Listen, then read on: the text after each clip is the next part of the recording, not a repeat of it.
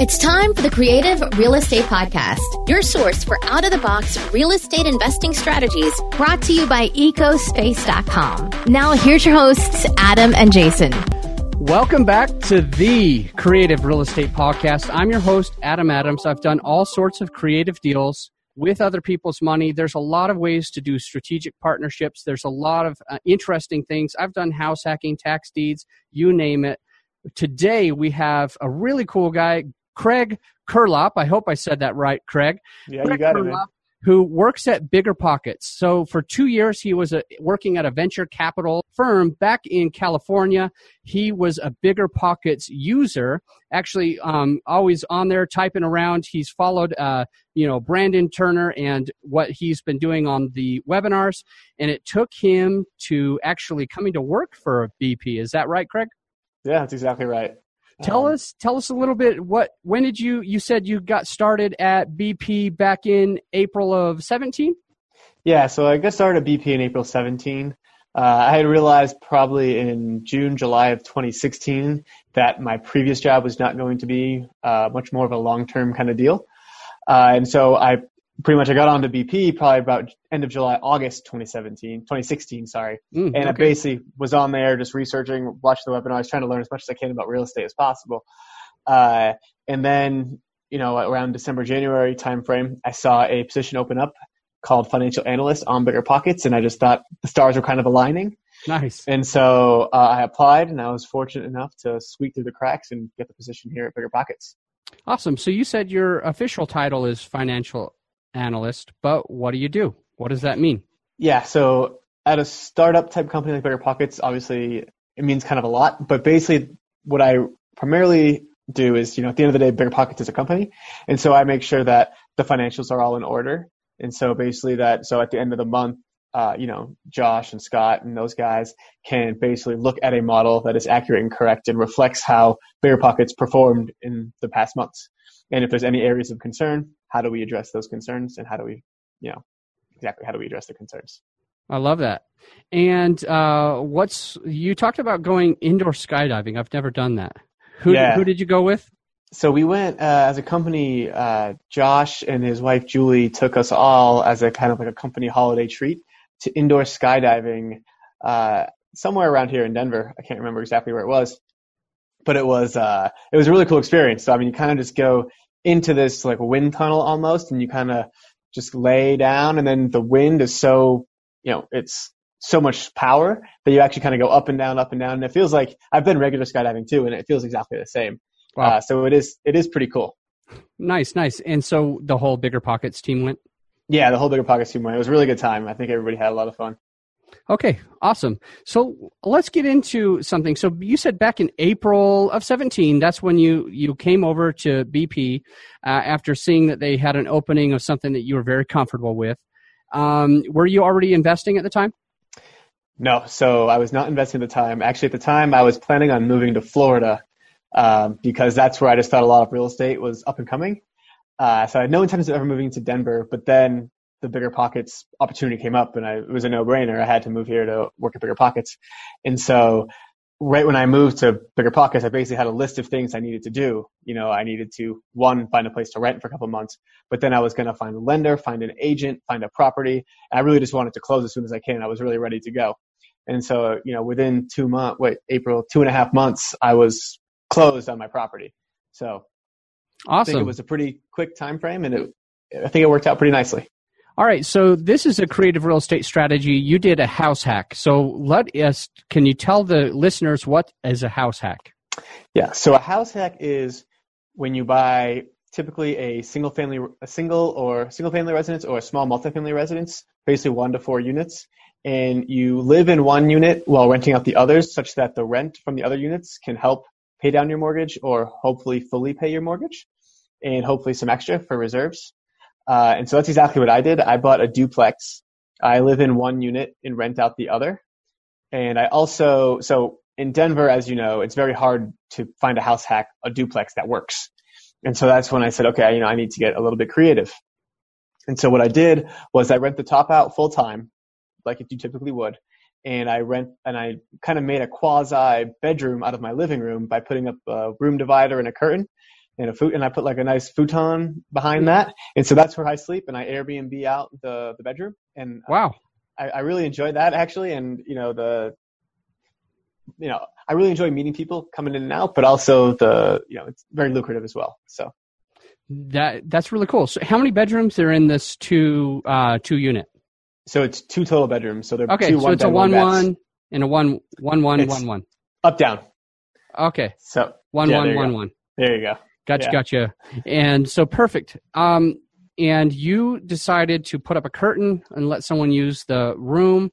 That's interesting. I like that a lot. So basically, tell us the numbers. How much did you buy it for, and what are you getting into return? Yeah, so it's a brand new place, brand new build, and I bought it for $385 last year. And so I was able to rent and there's nothing like this around the area. So I really didn't know what I was going to get for rent. So that was kind of the risk I took. And so I ended up getting it for about $1,750 for the top, and the bottom, I rent out on Airbnb, and I would probably average about $1,000 a month there. In the summer, it's closer to $1,500. In the winter, it's $800 or so. But probably between $10 and $1,200 is where I average. That's in both units, or that's just your own unit?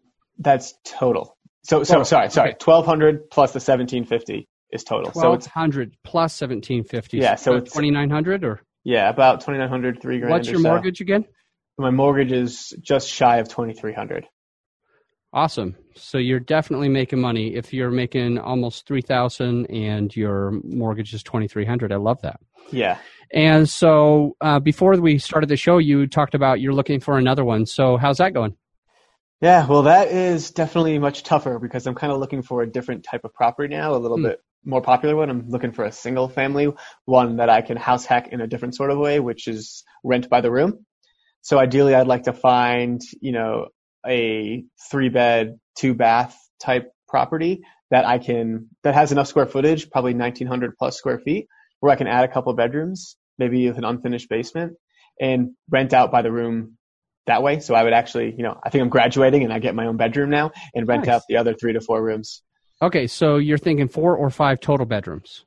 Correct. So let's talk a little bit about what the numbers might look like on something like that. So what do you think you could buy let's just say a 4-3 for? I'm really hoping I can get one for around $325, $350. Okay, 4-3 for $350. 4-3, I'm writing this down, $350. All right, so if you did that, the mortgage would probably be similar to that first one then, yeah? Yeah.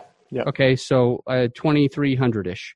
Yep. Would you need to refinance out one of the loans? Are you using FHA or what? So I'm using FHA for my current property right now. This next one, I would probably do a 5% down, no PMI option is kind of what I'm leaning towards. Okay, how do you have a FHA going as well as a 5% down going? That's pretty cool. A lot of people that are listening to the podcast might think that it's always 80-20, 80-20. So, and other people might think which is kind of me. I thought you did an FHA and then the next one had to be 80-20. So tell us a little bit more about how you're doing that. Yeah, so you can only have one FHA out loan at a time, right? So that is 100% true. And right now, my FHA was a 3.5% down, like you would, and I also had a 3.5% interest rate on that. So the interest rate actually isn't that bad. Wow. And if I were to refinance out, actually, my monthly payment would be higher because interest rates have risen in the past year. And so lenders offer this option called it's basically 5% down conventional. Okay. So you can have that loan out at the same time as an FHA. So I don't need to refinance the FHA. I basically do a 5% down conventional, and the PMI burns off every year without having to refi. So that's kind of the advantages of that. I love it. So 5% of 350 is be about 18 grand? Yep. Okay. I'll just put 18K down. And then what do you think you'll get if you have 3 other tenants? 3 other, I guess, would these be short-term tenants or long-term tenants? Probably 6 to 12 months, yeah. Okay. So it wouldn't be Airbnb? Probably not, no. Okay. No. Yeah, so these would be, probably people who just moved out of college, kind of people, like young professionals kind of looking to make friends. Okay. What do you think their rents would be if you only had 3 of them with you? I'd probably say I could probably get probably between 800, probably around 800, 900. Okay. I've got a friend who just bought a property in Denver, and she's getting 900 for each one of the rooms that she has. So. Okay, so being conservative, saying 8 times 3 is 24, and your mortgage is only $23,000, you're already making money. And this is if you do a 4-3, and it'd be even better probably with a 5-3. Yeah, it'll be much better with a 5-3. That's what I'm hoping for. And in the 4-3, it's not really even making money. I mean, I guess I'm saving, so I'm not paying a living expense. Yeah. But I'm going to probably set aside a couple $100 for reserves. So at the end of the day, I might be out a little bit, but if I were to ever move out of that property and rent out my room, then I'm cash flowing. So quick question. How did you learn about house hacking? Was that before or after you started working at BP? So I knew house hacking just because I was on BP all the time and learned it through that. I guess I've learned all these different types of niches within house hacking just by, meeting people in the community. I see you at the meetups all the time. So, we're talking to people there and just kind of getting ideas from them. Yeah. And that's where I've learned a lot of it. Yeah. That's really cool. Well, I appreciate you going through that. And we will move on to the final 5, but right after these messages. Support for the Creative Real Estate Podcast is provided by Lead Funding, a great private lender serving Colorado, Arizona, Texas, and Washington State. We at Blue Spruce have worked with Lead Funding and heartily endorse them. What we love about Lead Funding is that, number one, they're fast. I've personally seen them underwrite and close a loan in just 48 hours. And number two, they are active investors themselves. That means we'll help you understand the pros and cons of a deal, and if it doesn't look good, they'll advise you on how to make it work or even walk away. They don't look just at the numbers. They have a keen eye for whether there are hidden gotchas in the rehab that you may not have noticed in your own due diligence. Seriously, these guys know their stuff and are great to work with. You can find them online at leadfunding.com or by calling 303-834-3494. And make sure you listen to our interview with Lead Funding partner Al Robertson in episode 4. Once again, call 303-834-3494 or just go to leadfunding.com. All right, we're back. So the final 5, you've kind of already answered the creative real estate deal that you've done. The most creative real estate deal is the first and only one you've so far done, and it's amazing because you're making money at the place where you're living. You're not even having to pay rent.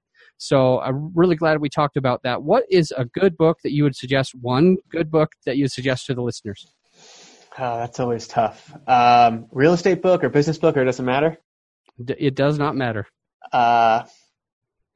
So I will recommend Never Split the Difference by Chris Voss. It's a negotiating book. It saved me, I think that $10 I spent on that book has saved me over $20,000 in the last year and a half. So well worth the investment.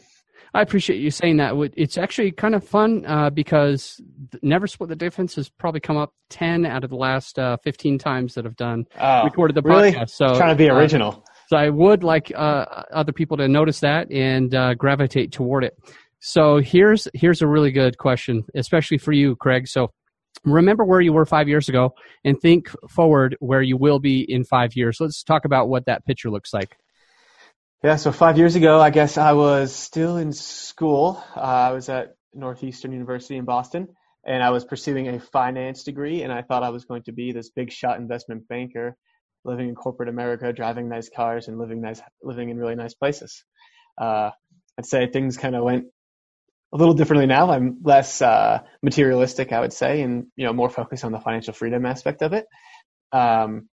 5 years from now, I would like to be at a spot where I am financially free, which I don't know if your listeners know what financially free means, but basically it means it means that you've invested enough assets such that your passive income exceeds your expenses, so that you no longer rely on W-2 work and you are free to pursue your passions without having to worry about money.